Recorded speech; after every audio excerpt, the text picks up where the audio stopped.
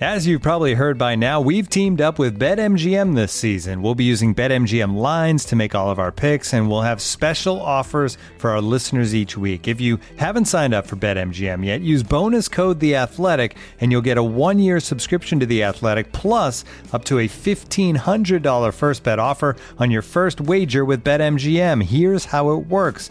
Download the BetMGM app and sign up using bonus code The Athletic. Make your first deposit of at least $10. Place your first bet on any game and claim your voucher for a 1-year subscription to The Athletic. See BetMGM.com for terms. U.S. promotional offers not available in D.C., Mississippi, New York, Nevada, Ontario, or Puerto Rico. Gambling problem? Call 1-800-GAMBLER. Available in the U.S. Call 877-8-HOPE-NY or text HOPE-NY 467-369 in New York. Call 1-800-NEXT-STEP in Arizona. 1-800-327-5050 in Massachusetts. 1-800-BETS-OFF in Iowa. 1-800-270-7117 for confidential help in Michigan. 1-800-981-0023 in Puerto Rico. First bet offer for new customers only in partnership with Kansas Crossing Casino and Hotel. Don't forget, if you haven't signed up for BetMGM yet, use bonus code The Athletic, and you'll get a 1-year subscription to The Athletic, plus up to a $1,500 first bet offer on your first wager.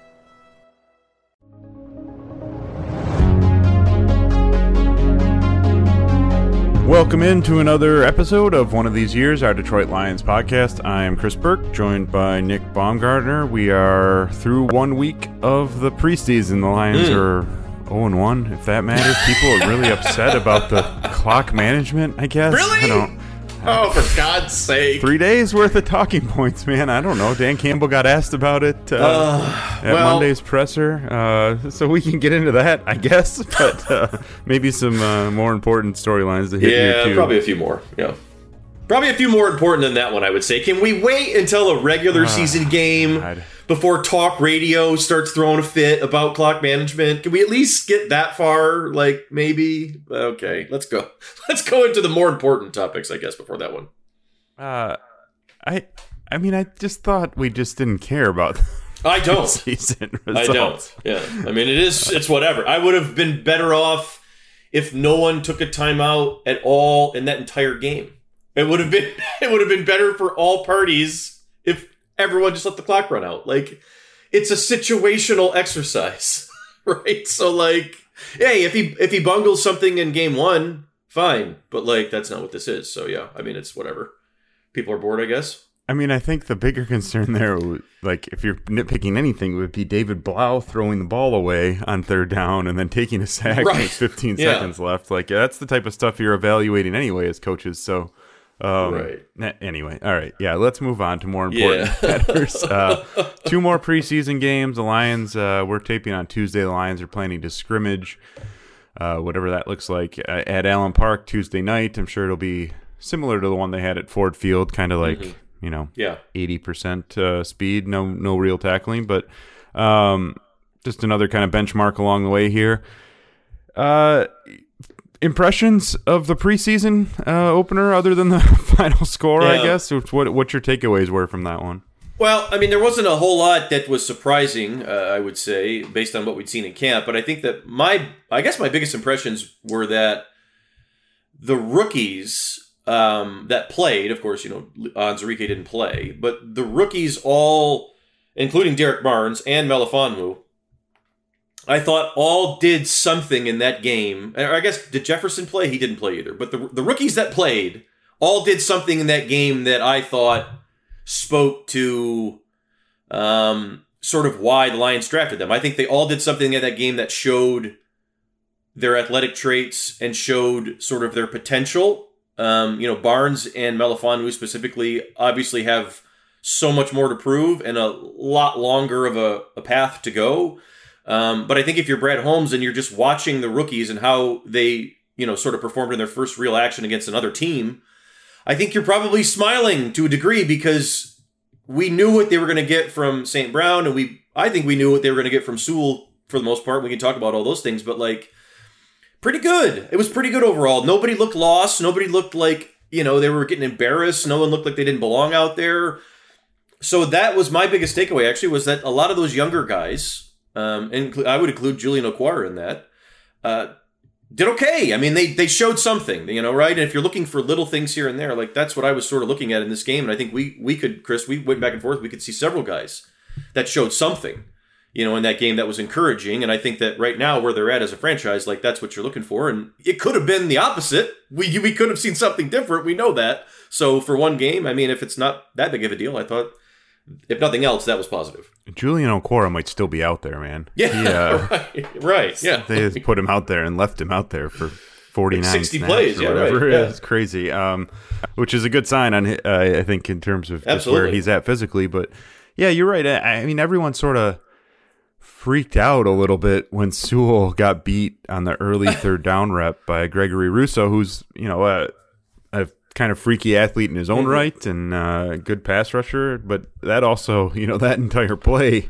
Right. Vaitai got beat inside. Decker, I think, got beat on the other side. Like, that was just kind of a mess all around. And then I think the big thing you're looking for, and what they've kind of talked about with Sewell just throughout this entire camp and preseason, is that you want to see what happens next after something like that goes wrong. Yes. And I think that we've seen him consistently, and it's happened in practice too. He'll get beat one rep by Romeo Okora or someone, and then he's immediately over and talking to Vaitai or talking to Ragnow or someone about what he did wrong and how he can fix it for the next rep, and then it gets cleaned up the next time that same thing happens. And I think you saw that for the rest of his snaps on Friday. When did they play? Friday night. Friday night. On Friday night, I think it was a lot better after that rep. The Lions didn't run the ball particularly well, but some of that's just a preseason thing, I think. But I think Sewell looked pretty good from there out, and you see that progress, and that's really, like you said, I think that's kind of all you want. You just want to see these baby steps forward, and so I think there were good signs from Sewell. I think there were great signs. St. Brown, I wrote about it in our Rookie Watch post that went up Tuesday morning. St. Brown, I think, it was, got 3 targets on that long 18-play field goal drive. One got called back on a hold, but man, it was all the stuff we've seen. It was just really sharp, sudden routes. He had the one from the slot to move the chains. It was 3rd and 7, 3rd and 8, and he ran a really great out route, and the cornerback didn't have a chance. He had the one that got called back. He was actually in a split backfield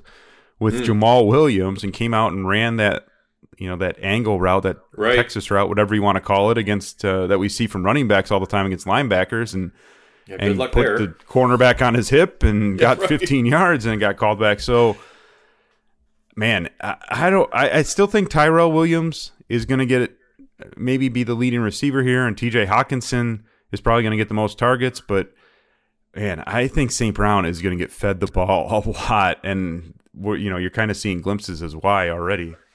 Oh yeah, I mean, we talked about this, I think, last week or the week before. Like, people keep joking, like, who's going to lead the team in targets? And I'm like, I just keep saying St. Brown, and I'm like, I don't think I'm joking anymore. Like, I think he might lead the team in targets. It's either him or Hawkinson. Right, yeah.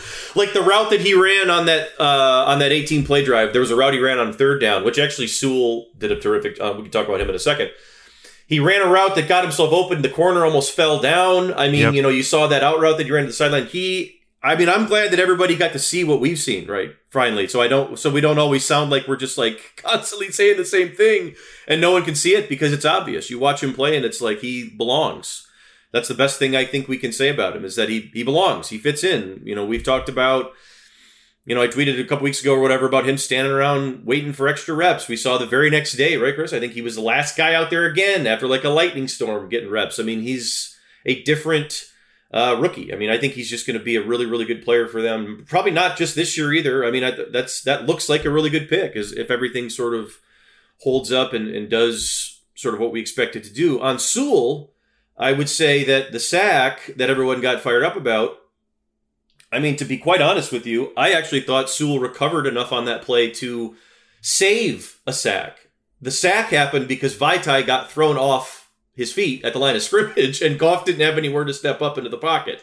What happened there, I think, and I'll note how we, to your point about how he responded, Rousseau was able to get his hands on him. He rocked him back a little bit. And then we've talked about Sewell's athleticism that allows him to kind of stay in those plays for longer. I think that kicked in. He was able to sort of regain his balance, maybe a little late, but he regained his balance and sort of pushed Rousseau deep into the pocket to where Goff actually would have had a step-up lane if Vitai's not getting beat. But either way, not clean. But I think if you go back and you look at the next drive, which is that 18-play drive, there's a couple third downs there where they roll the pocket to Sewell's side, and he's completely got the thing locked down. I mean, he did not get beat on that again. He did not on that exact rush move or anything like that. I don't think he got beaten pass pro again. They handed off a switch or on a stunt with he and Vaitai on the 18-play drive that was really smooth. He had a pancake on a 3rd and 1 run play. Honestly, for I think it was probably 21 snaps out there, pretty good. I mean, I don't really have anything to ding him on. I thought he was pretty darn good. That is Sewell in that first showing. The real thing now will be, like we said, Chris, what does it look like in the second quarter, third quarter, and fourth quarter? What does it look like as time goes on? Because we did see, he was huffing and puffing and breathing pretty hard and looking like he was a little fired up and everything else. So settle down and let it kind of come to you. But honestly, I thought that he looked pretty darn good for all things considered, everything else in game 1. Yeah, and again, just to the point about him sort of learning and trying to take it all in, he spoke after Monday's practice, and someone asked him, what sort of specific things are you trying to work on to get better? And he mentioned his feet, and then he mentioned that he thought his hands were getting too wide, so he was letting guys get into his body. And these are very specific notes that he has on himself and that he's willing to share with us. But I think that those are, that's just a technique thing that it's maybe it pops up. You're probably going to see some reps where that happens and a guy gets into his body and kind of knocks him off balance. I think you're going to see that happen. 100%. It's happened already in camp, but the fact that he's aware of it and already trying to correct it, again, it just sort of goes to 100%. Where he's at mentally and just that he can process that and not just have a bad rep and then feel like he's completely out of it. And I think it was important, not to keep harping on it, but this was his first game in, 20 months. And so I think it was important that he was, like you pointed out, I don't remember after which play, but you pointed out that he lined up and you could just see his chest heaving. He was trying to get an extra breath before the snap. And I think it was important to kind of push himself a little bit that way. Because even in these scrimmages and, the 11-on-11s and stuff, it's like a handful of plays and a pretty slow pace and then you're off. But that was, live game action. So I think that's part of it, because it's not going to be 20 snaps. He's going to be playing 60, 65 snaps in a game. So you got to kind of build your way up to that. So I think that was important to have that long extended drive and to see that, when you got to play 14, 15, 16, that he wasn't just getting lazy and getting beat because he was tired. Like it was still working. So I think that those were important steps forward for him. I mentioned St. Brown, and we've talked a lot about St. Brown. We've written a lot about St. Brown. Those routes are just the third down one.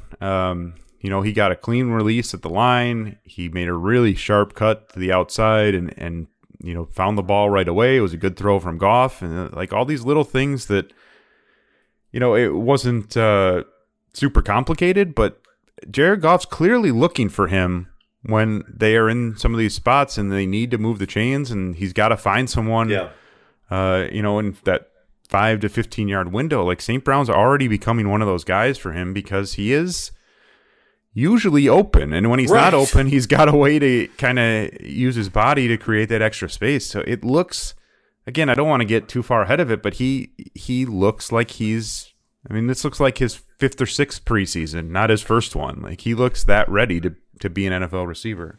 Right. It was just like the reputation that he had all the way through college is exactly the same that we're seeing play out here.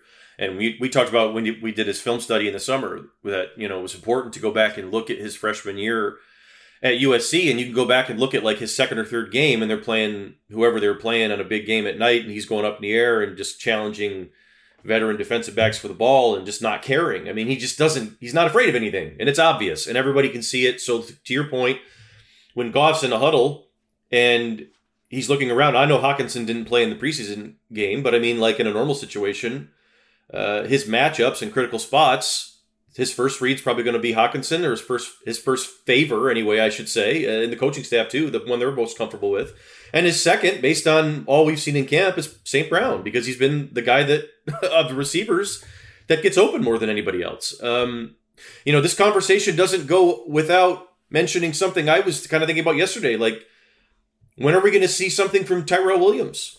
in camp, right? I mean, I think we're still kind of waiting to see, and he's been dinged up, but I think we're still sort of waiting to see that chemistry with he and Goff develop. We're still sort of waiting to see, him do more of the things that he's flashed at previous stops in his career. We're still waiting to see Rashad Perriman, who's also been dinged up, do something. We're not waiting to see Amon-Ra St. Brown. He's open every single day. I mean, he's out there beating people all the time. And so, it makes a ton of sense that he would be probably 1B on Goff's, I know he's going to be open list. And Hockenson would be 1A. And Hockenson and Khalif Raymond. It's been St. Brown and Raymond. Right. Those have been the two guys really consistently. And Hockenson when he's out there.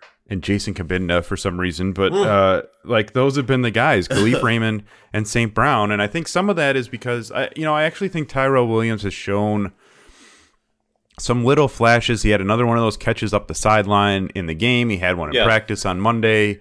I think he had one going across the middle. One of those routes we've seen him run a lot as an NFL player, going across the middle. The deep crosser in the scrimmage they had.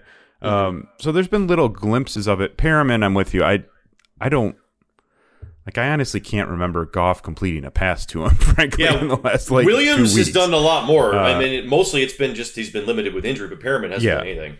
I think Williams is still going to be a high volume guy for this offense. I think Goff trusts him. I think Anthony Lynn knows him. I would expect that to continue. Perriman, I don't know. And then, and then that part of that is because I don't know that you can.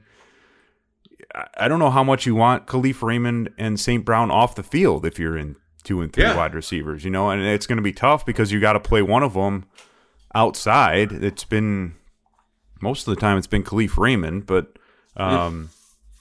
they've done some other stuff to try and move those guys into the slot, whether it's getting Hockenson out wide or getting a running back out wide, and then you can slide the receiver into the slot. I've done some of that, but I mean St. Brown. It's one of those where I keep pausing because I am almost trying to talk myself into reasons why he got picked where he did. How did I know everyone miss this for 100 and however many picks it was? Because and he's not huge. He doesn't have great speed, but right. I think that's it.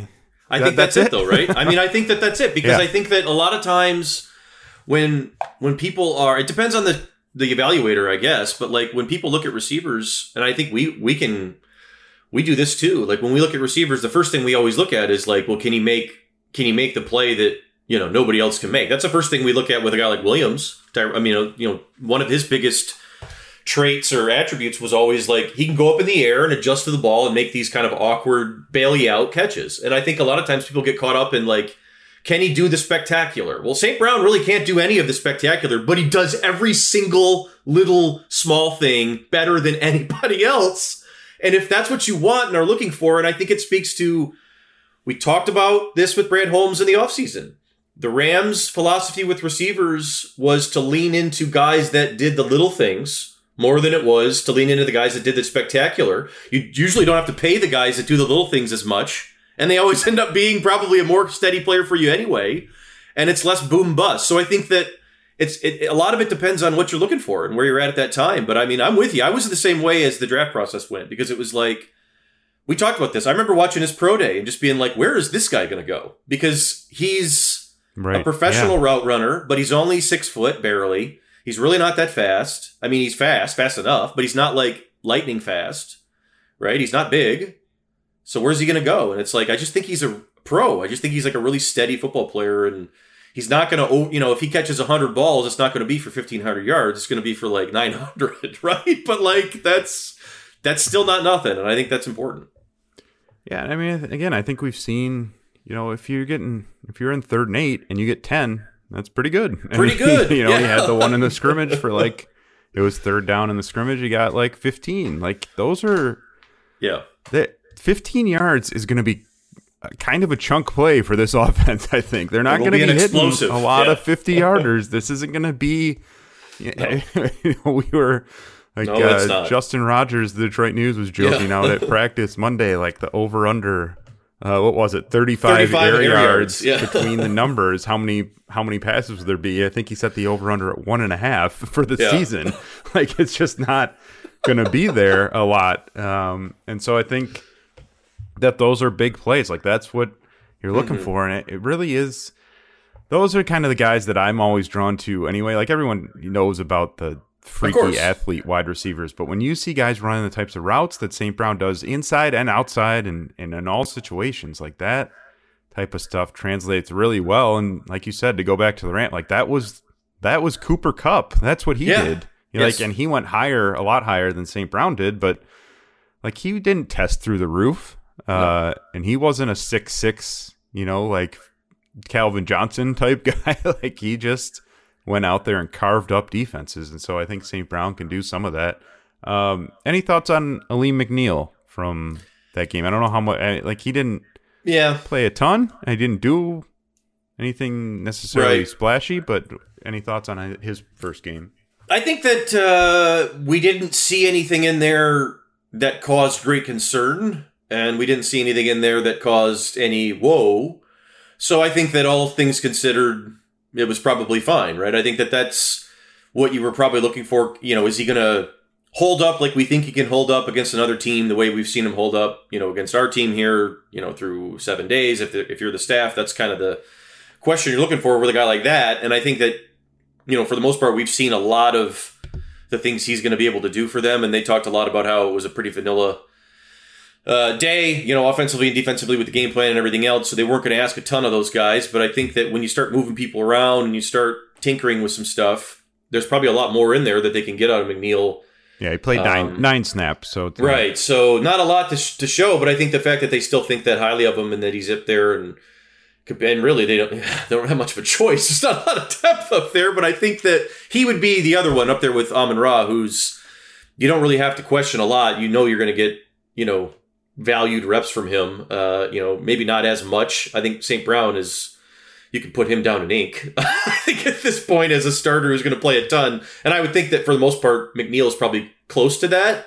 But, maybe not all the way there yet, but, probably second best, I guess, in the rookie group overall.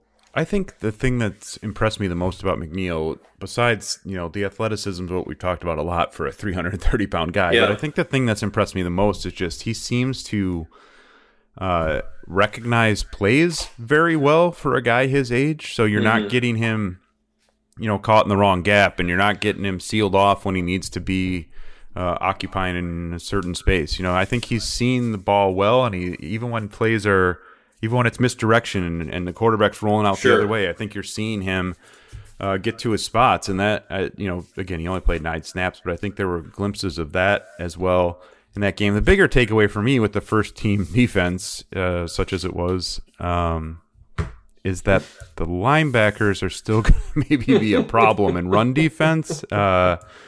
And that kind of leads me into Derek Barnes because he only played 8 snaps, but you kind of see why you might want him out there because I don't know, what percent would you put the Jamie Collins effort meter at for training camp in the preseason? Like I think he's been out there. To his credit, he's been out there every single day. Yeah, he's been chatting with his teammates. He seems. Of course. Frankly, like I don't want to say something bad. Like he seems engaged. Like he seems like he's paying attention. And I think so. I think it's as high as you could reasonably ask it to be for a guy in Jamie Collins' situation, right? He's playing at 100 miles an hour out there right now. I think that he knows the situation, right? Like they're still paying him a lot of money, so there is that. But also, like I think they've been honest with him and said, like, we're trying to retool this. You're here on whatever, we like you. You're here on whatever your contract is for what have you, but we've drafted this kid, Derek Barnes, and we want him to be kind of the next what you are here. And I think that when we look at, not to get too far off tangent here, but like we look at how they're handling Michael Brockers in camp. And obviously, Michael Brockers could be banged up, but like, they're also not going to push Michael Brockers because they're asking him as a veteran to sort of take some of these young guys under his wing and help them. So they're going to, let some of that slide maybe a little bit. I think that that's fine. But I think that Collins he's out there. I think that's about what you can ask for. But really what you're looking for is how is Barnes developing? And that's been the frustrating thing, I guess, for us, that because he just hasn't been out there. He hasn't been healthy. And you see him get out there for, 8 snaps, I think it was? And so it was one series, 8 snaps. And he looked outstanding. He looked exactly like what he... 4 plays and 8 snaps. He looked exactly like what you, if you're Brad Holmes, what you hope he will become in time, which is a legit sideline to sideline, read and react, smart linebacker who isn't trying to, take on a block that's unnecessary. He's just trying to go get the ball, see ball, hit ball, right? Just a guy who can go get it. And I think that that's what we saw. And if he can stack days like that, then I think that by the end of the year, we're going to be talking about Derek Barnes playing an awful lot of football, because I think that his role on this defense is going to be really, really important. And they really need that one to work.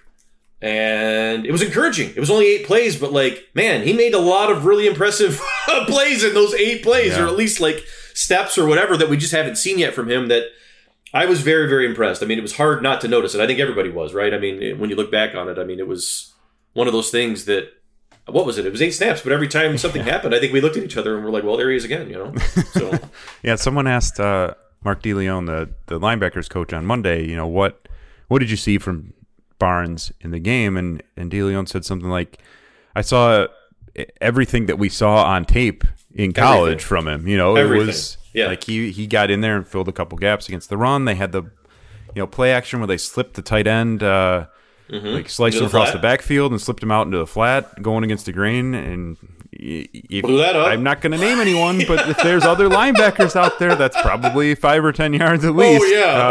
Yes. And Barnes was right there, no yards. And then obviously the blitz with Melifanu, they kind of overloaded the one side and both blitzed, and he closed and forced the incompletion. Stuffed a 3rd and 1. Yeah, it was everything. He did everything. And I think there's clearly athletic traits there that are not present in a lot of guys, maybe any guys in this linebacking crew. And even when you talk about Alec Anzalone,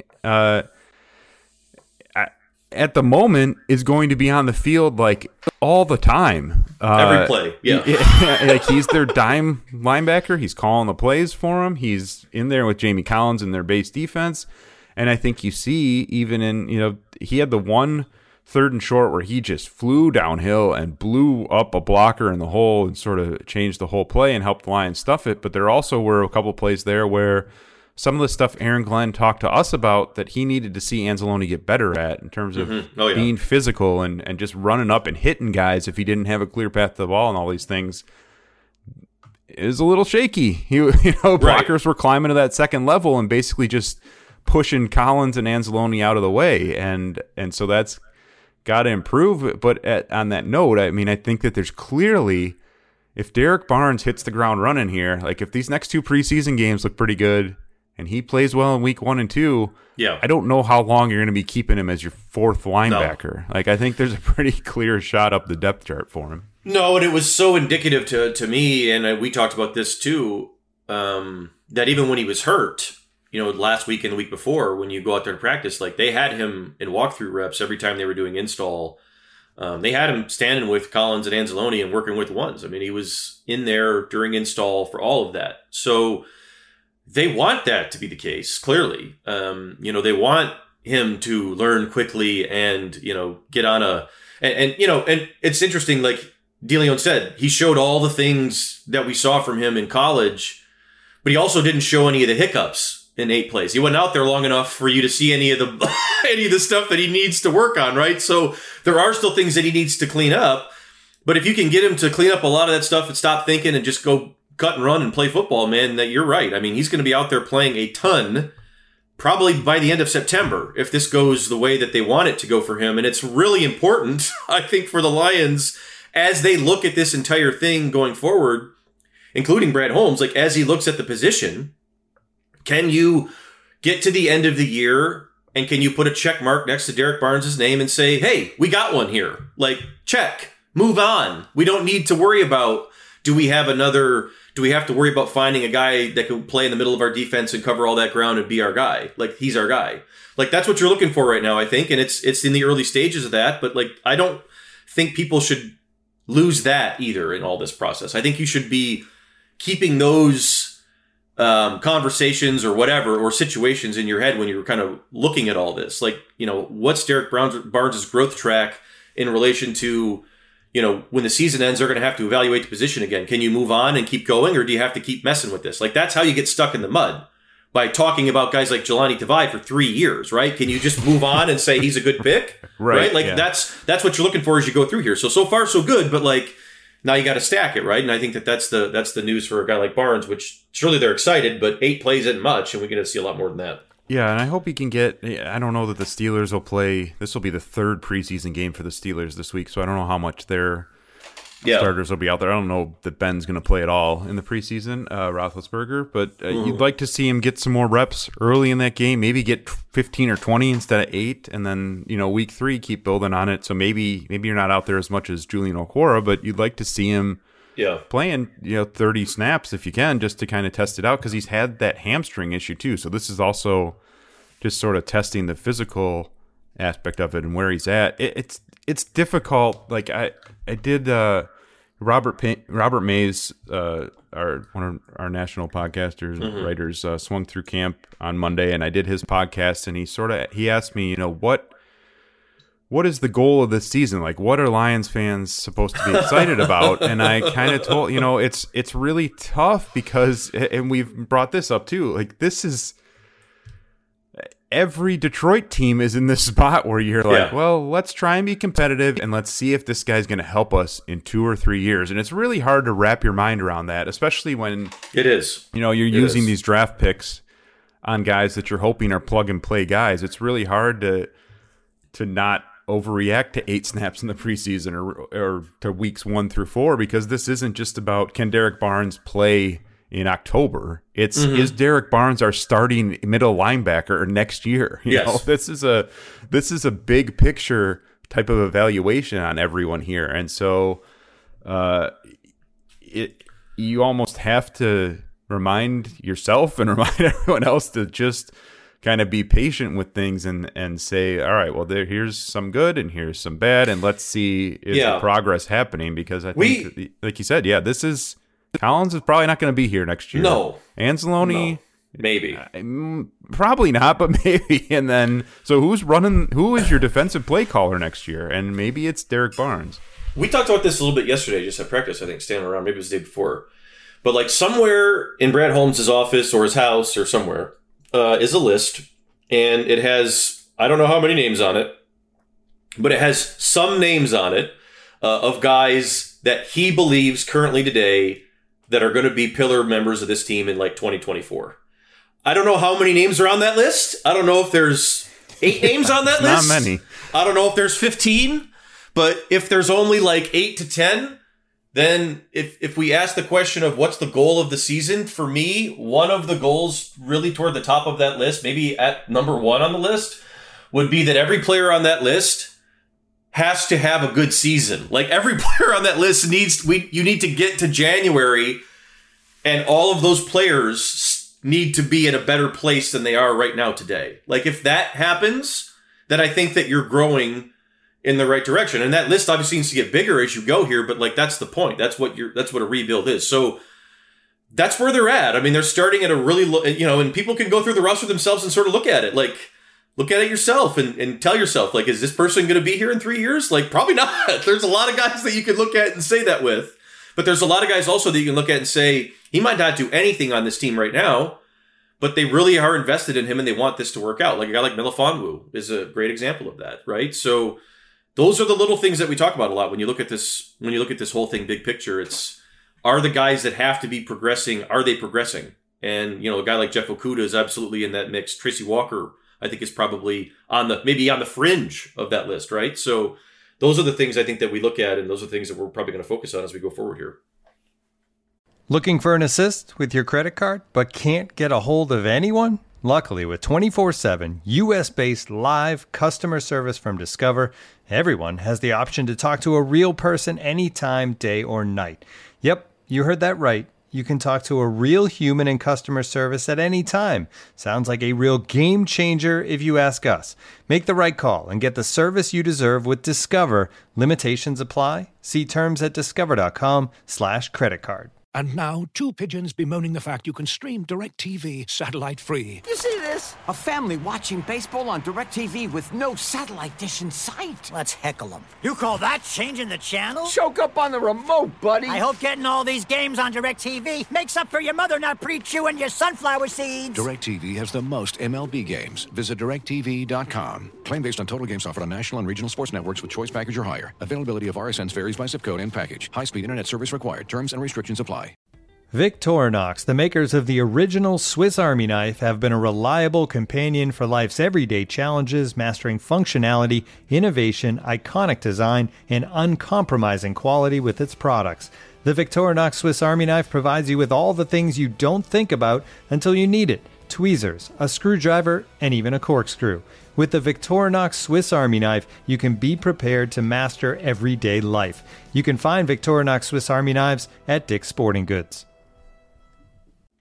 Melifonwu was one more I wanted to get into. Obviously, he was out there. Jefferson did get 11 snaps. Did Okay, he did play carry? that. I mean, I guess he had a couple carries. Yeah. Nothing spectacular. I'm trying He to was remember. banged He up had too, yeah, four right. carries for 7 yards, and I don't think I guess they threw one pass to him for 1 yard, which I do not remember at all. So I apologize for that. Sure.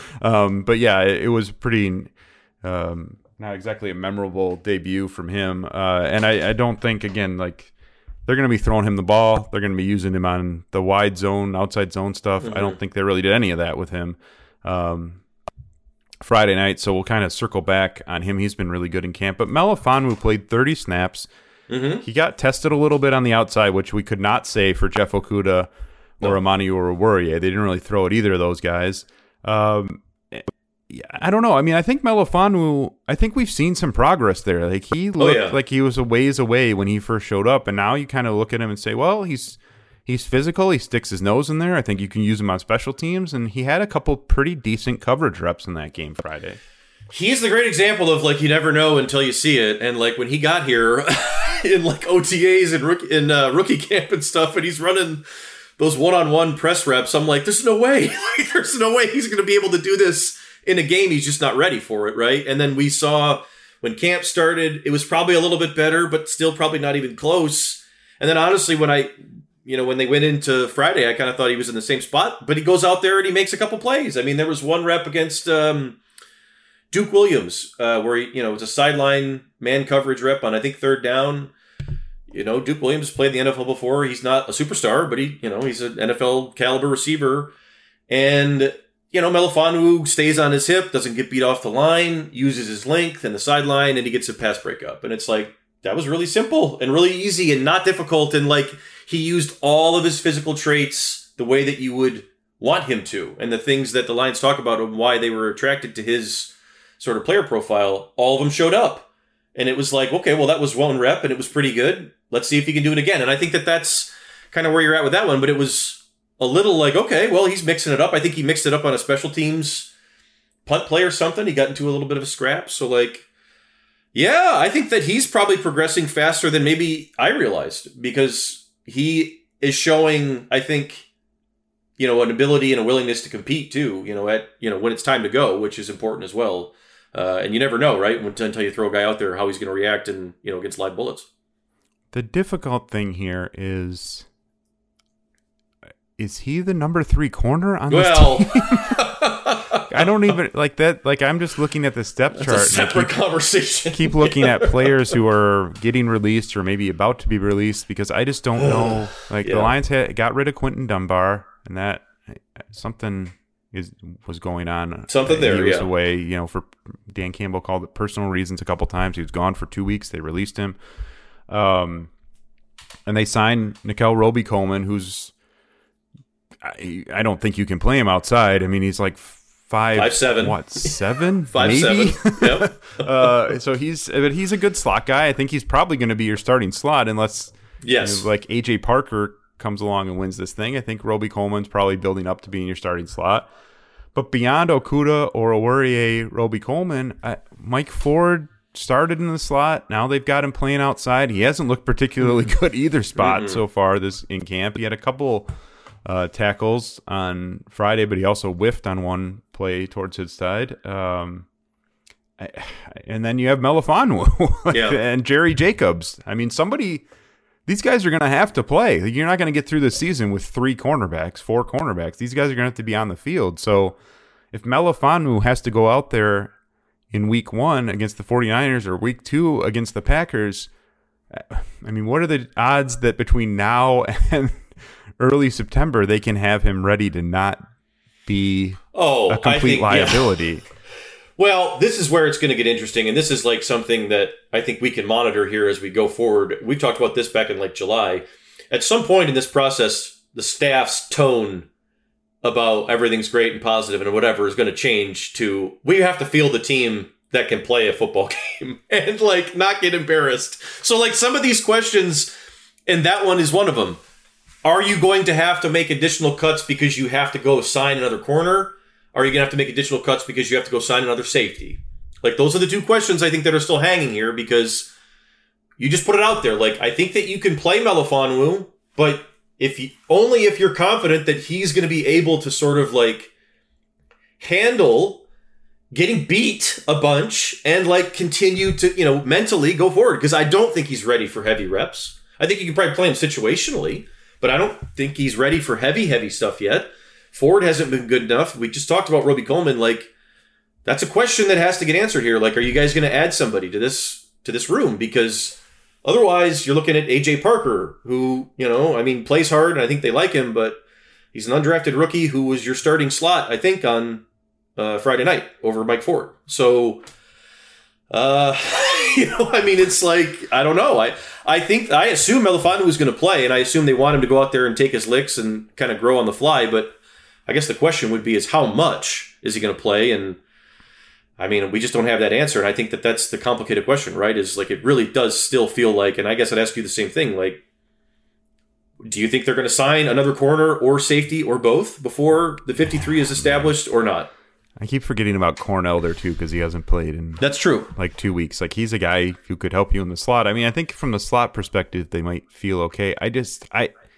Even from just having, maybe this is Roby Coleman, maybe that's part of why he's here, to be kind of a leader for this group. But even just in terms of having a sounding board from a veteran on that roster, it almost feels like they need to go get one more guy somewhere in the secondary. Yeah. Probably at corner, but somewhere in the secondary. Melifonwu is interesting to me too, but for some of the stuff we talked about, just the versatility. He's a bigger guy. They've given him some reps in the slots. I don't know that he's looked great there by any means, but he's someone that maybe when you get into your dime packages and stuff, you bring him in, and if you're playing one of those bigger slot types, maybe he's someone who helps you there. Maybe he's a guy who can play those matchups a little bit and give you something. But there's not a lot of depth there. It's very young, and so this is one of those spots where you're kind of looking at and saying, all right, well, this is going to tell us a little bit about how they're approaching this season. Because I think if they're thinking we can win, we can steal some games, we're going to surprise some people, and they legitimately think that, I think they probably go out and add another veteran corner. Yeah. And if they're saying let's just see, let's just hold on, let's just see, then I think you probably stick with what you have, and that's maybe the case at both cornerback and safety. And safety, I think they really do like Tracy Walker. I think they're very, very pleased with Will Harris's progress. We know that Dean Marlowe can be a good number 3 safety. And again, there's a huge drop-off after that. I mean, CJ Moore has been pretty good in camp. But, you're talking about depth issues at a lot of different spots, not just corner and safety. But it is interesting because, again, who do you cut, too? I don't know. You got Okudah or Oruwariye. Melifonwu's going to be there. Roby Coleman's going to be there. That's 4. It seems like AJ Parker or Mike Ford or Jerry Jacobs. Yeah. Like, you got to get that. You've got 6 guys probably right now that could be on there. I would think that if you're going to do something, it would be, Mike Ford leaving and someone else like Mike Ford, but maybe that you think better of coming in. But I don't know that would look. It's, to your point, the same. It's a great point. It's like, I know we talked about that with Will Harris. It sure seems like Aaron Glenn and Campbell's preference here at this point anyway, unless it changes, would be to, well, let's see what we got with Will Harris. Let's give him an opportunity to be the starter. Let's back up what we're telling him. Let's actually give him some confidence and see what he does. And if he sucks, he sucks, and we move on. And Brad Holmes has had really good success with drafting safeties before. He does it again. Maybe that's the plan, right? Like, I can buy that. I can see that without even having to squint. Like, I get it.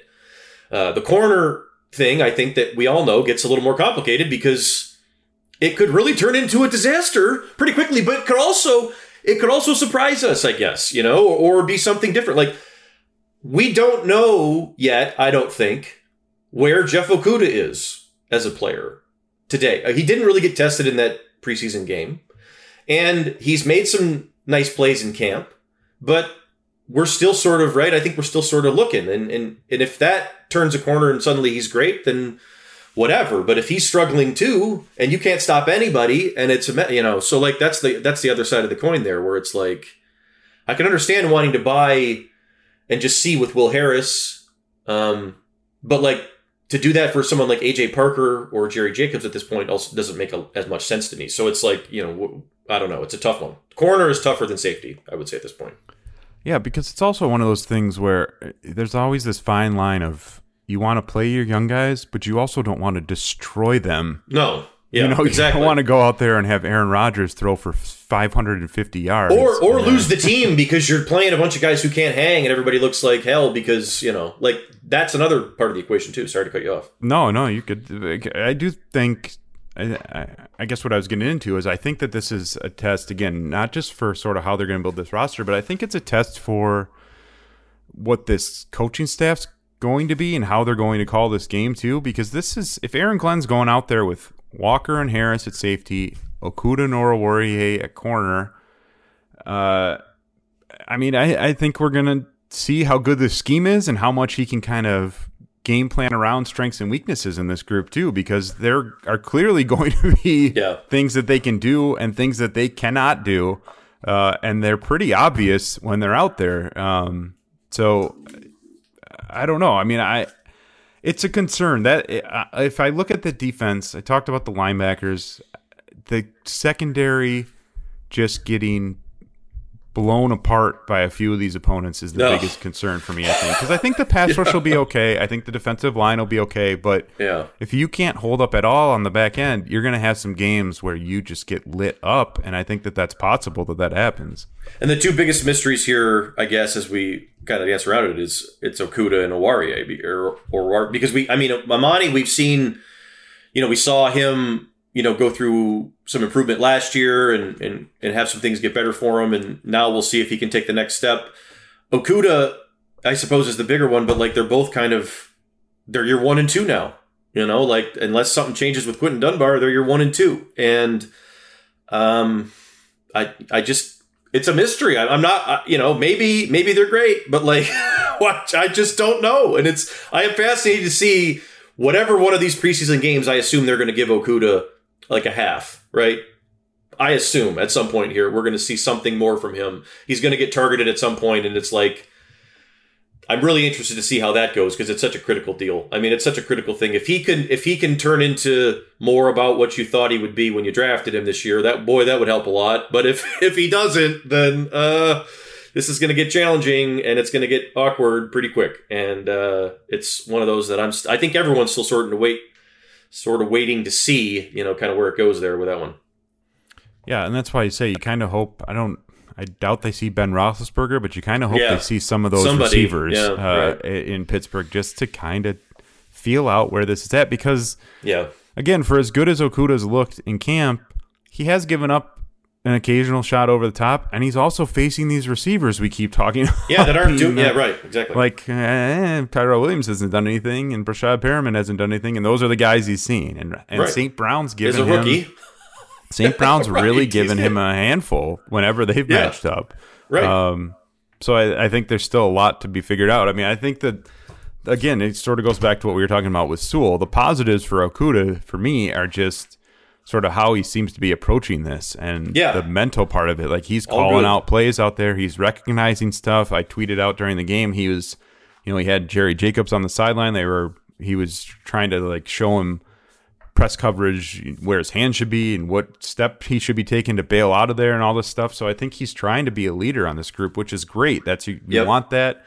he needs to be, if he's going to be here, if he's going to be your guy, your lockdown guy, he needs to take those steps. But yeah, I mean, in terms of what the performance is going to look like, I mean, we all know how last year went, and it's a long way from where he was at the end of last year to being a true number one corner in this league. So it's not going to be a straight line.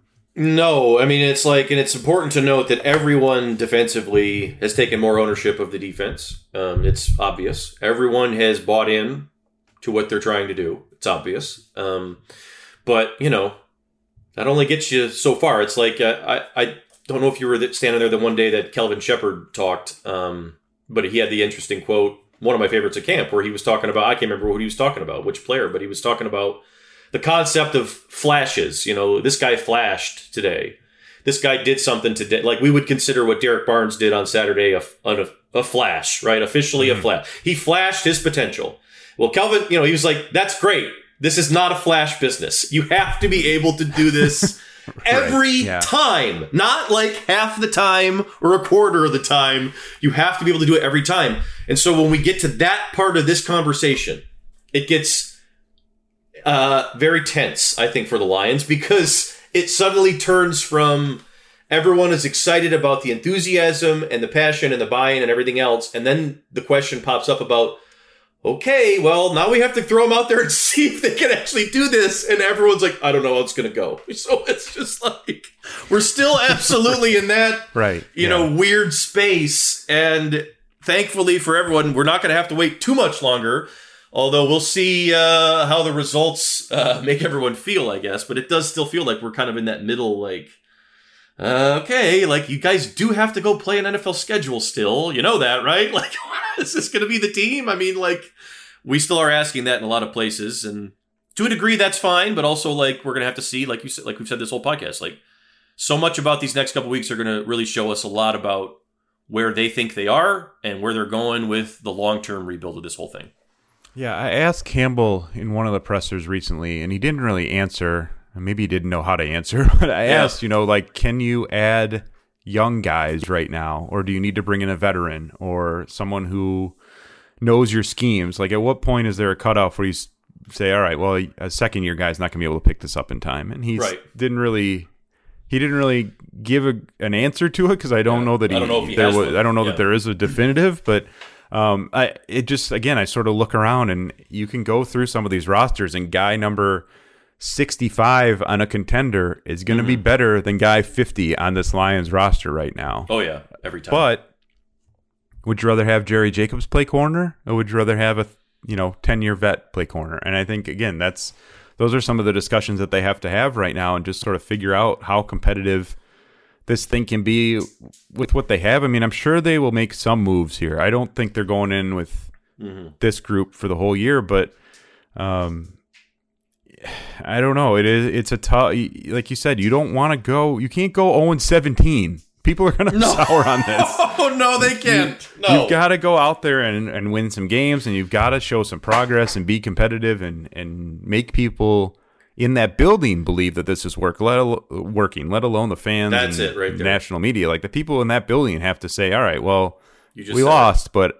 we're clearly getting better. So can you do that with the guys you have? Whatever happens in the next couple of weeks, by the end of September, you've still got to have everybody on board, right? And I think that, like, and by the end of October and November, like, those are and you said it. That's 100% what it is. You have to do, every decision you make has to be done with, we have to keep everybody in this building in the same headspace that they were in when they reported to camp.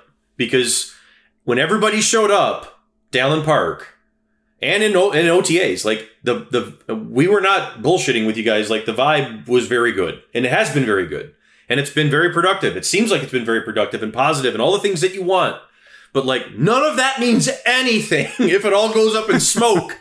In the third week of September, because they've lost 3 games in, like, embarrassing fashion, and they don't know what they're doing, and no one knows where they're going. Like, so it can all go away at way faster than you put it together. And those are the things that we look for, and every decision they make has to be with that in mind, especially with a roster this young. When we talk about guys like Jeff Okudah and Tracy, like, they're here for it. But, we've seen what a guy like Tracy Walker's gone through in his career already. Like, how much, if you yank him around or like something weird happens, is he going to be like, screw this? Like, I don't want to be here anymore. Like, that's the line that you're kind of walking. So, yeah, I don't know, but it's going to be fascinating because they can't continue on with this. Like, well, it's the off season much longer. It has to be the season. And like you said, you can't go 0-17. Probably wouldn't advise going 1-16 either, but I guess it is what it is, and we'll see how it goes. Yeah. I mean, and that's always sort of the conversation in Detroit. Every time you bring in a new staff and start a new regime, you do have these holdovers, and especially with these young guys,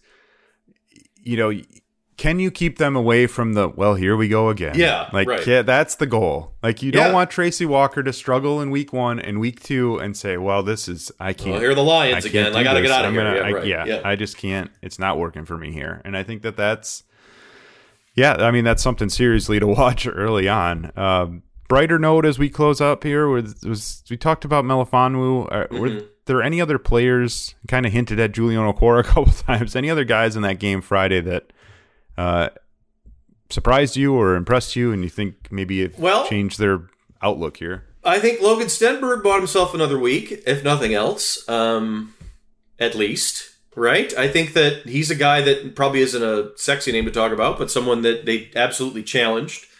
And I know we made a point to pay a lot of attention to him during the first couple weeks of camp, and he was a mess. And when it was go time, the pass pro was still a little shaky, but I thought for the first time watching Logan Stenberg and how the limited time that we've been able to watch him, he looked like a guy who could move people inside. Like, he threw a couple really nice blocks at the point of attack and cracked a couple runs in the run game. On a second unit, that is an absolute abomination. That we knew that it was an abomination. But I thought Logan Stenberg, that was good. And man alive, would that change the math if Logan Stenberg could find a way to become a productive player here, and you say, okay, we got Crosby too and Stenberg. Okay. I don't know. I mean, it's got a long way to go, but I think that was a nice, day for him. And then I think we flip it over and you look at some of the defensive linemen that we've talked about a lot. You and I have anyway, Kevin Strong and then Bruce Hector. Don't know what you do with Bruce Hector. I don't know how you leave Kevin Strong off the roster. Those are two questions that I would ask you right now as we sit, because both those guys have had a really nice camp too. And there's a couple guys on defense that could probably say something similar. Some guys that are working hard and showing up and making plays. Kevin Strong, I'm with you. I think next time we go through this roster, we've got to find a space for him because he's been good. And I think he's been probably more versatile than I gave him credit for. This has been his time of year. He's always good this time of year, and then you got to find some spots for him in the regular season. So, but I think, I think he's played really well and seems to have taken to the scheme. Stenberg's interesting because he still has that, we saw him in college. He was a guy who just wanted to get into into those phone booths and just clobber people and maybe even pick up an unnecessary roughness penalty here and there because he was blocking for so long. But he's interesting because, and I asked him about this Monday, we talk about Sewell. Stenberg basically has not played since 2019. He played, there was no preseason last year. I think he played 2 special team snaps or something. Yeah. And they basically sat him the entire year. So that was his first game action in a year and a half, more than a year and a half. And so it was something I was asking him about Monday. Can you, at some point, the returns on practice investments have to run out, and you have to get out there and get some game film, right? And he was saying, I think you can always get better in practice, but I really needed to see myself and test myself against some guys who aren't on our roster. And so I think that's part of the evaluation here too. That is your first real NFL tape you have of Logan Stenberg. So it is. That's sort of an awkward thing for this regime because they didn't draft him and he didn't look great to start. But now you've got the first time you threw him out there, he played pretty well. And so I think that does change the equation for him a little bit because, maybe he is a guy who's going to be better in games for you than he was in practice, or maybe he just needed to get out there and feel it again. And so I think that, like you said, the offensive line, Crosby's been hurt. I think Matt Nelson's okay. And that's it. Yeah, that's another spot where you could add someone. Also to note, like Stenberg, they targeted him. He had a target on his back. They were watching him. You know what I mean? It was like they challenged him. I mean, when you watched those series on Friday night, like when he would go in the game and he would come out, like Fraley is like on the field, pulling him up. They're talking every step of the way. Like they were really working hard at that. I think they were really trying to see, okay, man, we got to get something out of you. Okay. Like I think that seemed to be a pretty big project there for the last couple of weeks, and it had to feel good for everybody to see him come off the field after a couple productive snaps, because it had gotten pretty hard to watch from a confidence standpoint, like just in practice. It did not look like it was progressing, and then to see him go out there and do that had to have been. Like, I'm interested to see how he performs now with just like a different mindset of like, hey, yeah, like you said, Chris, like he went out there and did it, showed himself that he did it against somebody else on another team. Maybe it changes, and maybe suddenly now you look up and say, okay, maybe we do have 8 linemen that we can, maybe rely on. And maybe this is what we thought it could be. And this isn't going to be a wash in year 2. Like maybe we think Jelani Tavai or something like that's going to be. So, or year 3, I guess, for Tavai. But like that was productive. It was something productive, positive for a guy like Stenberg with what he's been through in the first year in the league. I think that was a great sign for him. And I don't think that's hyperbolic. I think it was a great sign for him because I think he was in a pretty bad place heading into that game. So that's all good. Yeah, one more guy I'll mention that I'd like to see some more of, and I guess kind of saying this now for over a year, but Jalen Reeves-Maybin to me, when he's out there with Derek Barnes, that's a pretty interesting tandem because Barnes can be your big, we talked about his athleticism, his speed and everything, but he can be kind of your bigger, more physical body, and Jalen Reeves-Maybin gives you some of that stuff on that second level that the Lions have just needed forever. The coverage guy, someone who can kind of flow to the football, and I don't know if he's going to be physical enough to live in there.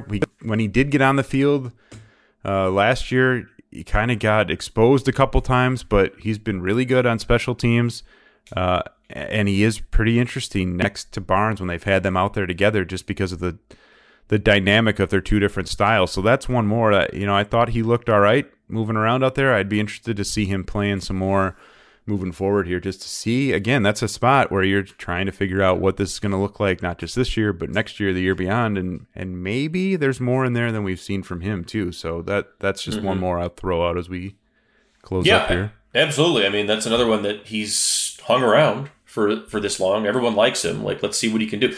Do you want to touch on the bad side of this here, Tavai, or any of the people who they got to get down to 85. Should we wait and do the cuts next week? Because I think we're taping on Tuesday. I don't think they've cut everybody yet, so I don't know. If you have anyone you'd like to call out here, we can certainly do that. Well, I mean, obviously, we're going to see how it goes. But I don't know if Tavai, I don't know if he gets cut on this wave or if they want to see more. I think he's probably here for a little while.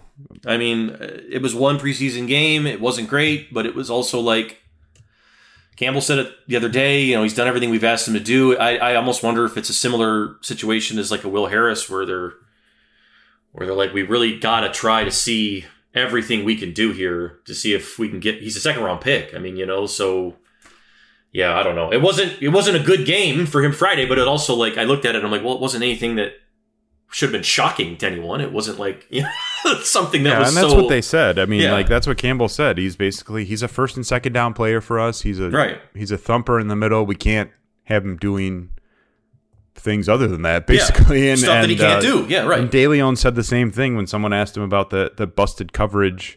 The running back released into the flat, and Tavai read it wrong. And right. There was no one out there. And he went the wrong way. And DeLeon said the same thing. Like, that one's on, like, basically that one's on me. I shouldn't have had him in that position to cover that guy in the flat if it happened, and which is fine. You need to find out what the strengths and weaknesses are for all these guys. But like, if you're only going to be a first and second down player and you're a complete liability against the pass, 100%. Like, this isn't 1987 where you're going to get first and second down runs all the time. You're going to have to cover the pass at some point. And you're also going to need to be able to blow up every single run that comes at you between the tackles, and he doesn't do that. So, that's the thing that I would focus on now, because it's like, okay, well, if he's going to be a first and second down stuffer, he needs to do it. And like, we don't see that either. So, you know, like, or at least not enough. And those are the things, I guess, because it's like, at what point does it become, we can't make a spot here for you if you can only play on first down and only some of the times you're productive on first down. Like, that's where this conversation probably ends up, unless he, you know, turns a corner here, I guess, to some degree. And I guess I will mention he's practice squad eligible. Sure. I don't know that there's going to be a lot of teams out there that are I can think of lining one. up. God, he doesn't want to go there. Gonna have to add that weight back on. Yeah, I got to put 30 pounds back on to go play for the Patriots defense. But yeah, that's one where maybe you release him and just tell him, we would like to keep you around. We just can't fit you on the 53 right now, and see how he feels about that. Yeah. Because I think that would make sense to try. I mean, and do I hate that, talking about Tavai because he's such a good guy, and he's like a right. really nice guy who works his ass off. Like, I mean, we've all seen it, like, all the time, and it's just like, it's refreshing to hear like what DeLeon said yesterday. Like, it's on me because I'm putting him in a situation that he shouldn't be in. And when we look at a guy like Tavai, it's like, that's his whole career to date. He was put in a position, you know, so it's hard to see. You know, it's very. I mean, that was a lot of what went on with Jared Davis too, though, right? Like, he worked harder than anyone on that team. He was a leader in that locker room, just a great guy. And then everyone in the world saw where the holes in his game were. Yeah, and at some point you just can't ignore it. Couldn't do it anymore, and you're kind of on the brink with Tavai. I don't know. Again, maybe you do, because that was his first game as like the new leaner, meaner Jelani Tavai. Maybe you do want to give him a longer look and just see. But I don't think it hurts anything to give him one more. I mean, they've got room; they can cut other people that, you know, and keep him. I mean, if it's not going to hurt anything for 85. I mean, you know, at this point, right? At this point, you know, if you wanted to see one more, like, that's my point. Like, if you wanted to see how he does against Pittsburgh, like, I don't think it would be crazy to see that. I think that'd be fine. Well, like Nick mentioned, they got to be down to 85 a couple hours after we're taping here, and then they got to cut a few more for next week. So when we get back next week, we'll hit on those 2 rounds of cuts and then sort of line up the last big round of cuts. They'll have one preseason game left and then have to be down to 53 after that. So a lot of a lot of bigger decisions coming in that last wave when they have to bounce 20 whatever it is 22 guys off the roster. So we'll talk about that next week. Look back a little bit at the trip to Pittsburgh for the first of 2 trips to Pittsburgh this year for some reason for the preseason game. And just sort of reset again where things are at. So you can check out the show on Apple Podcasts, Spotify, Google Play, wherever you listen to podcasts. Again, we've got, keep teasing it, but we'll be on the Athletic app in the near future here. Waiting on a couple little last boxes to be checked before that move happens, but you can still find us all the usual spots. So rate us, review, subscribe, hit us up on Twitter if you got any questions. And for Nick, I'm Chris. We'll talk to you soon.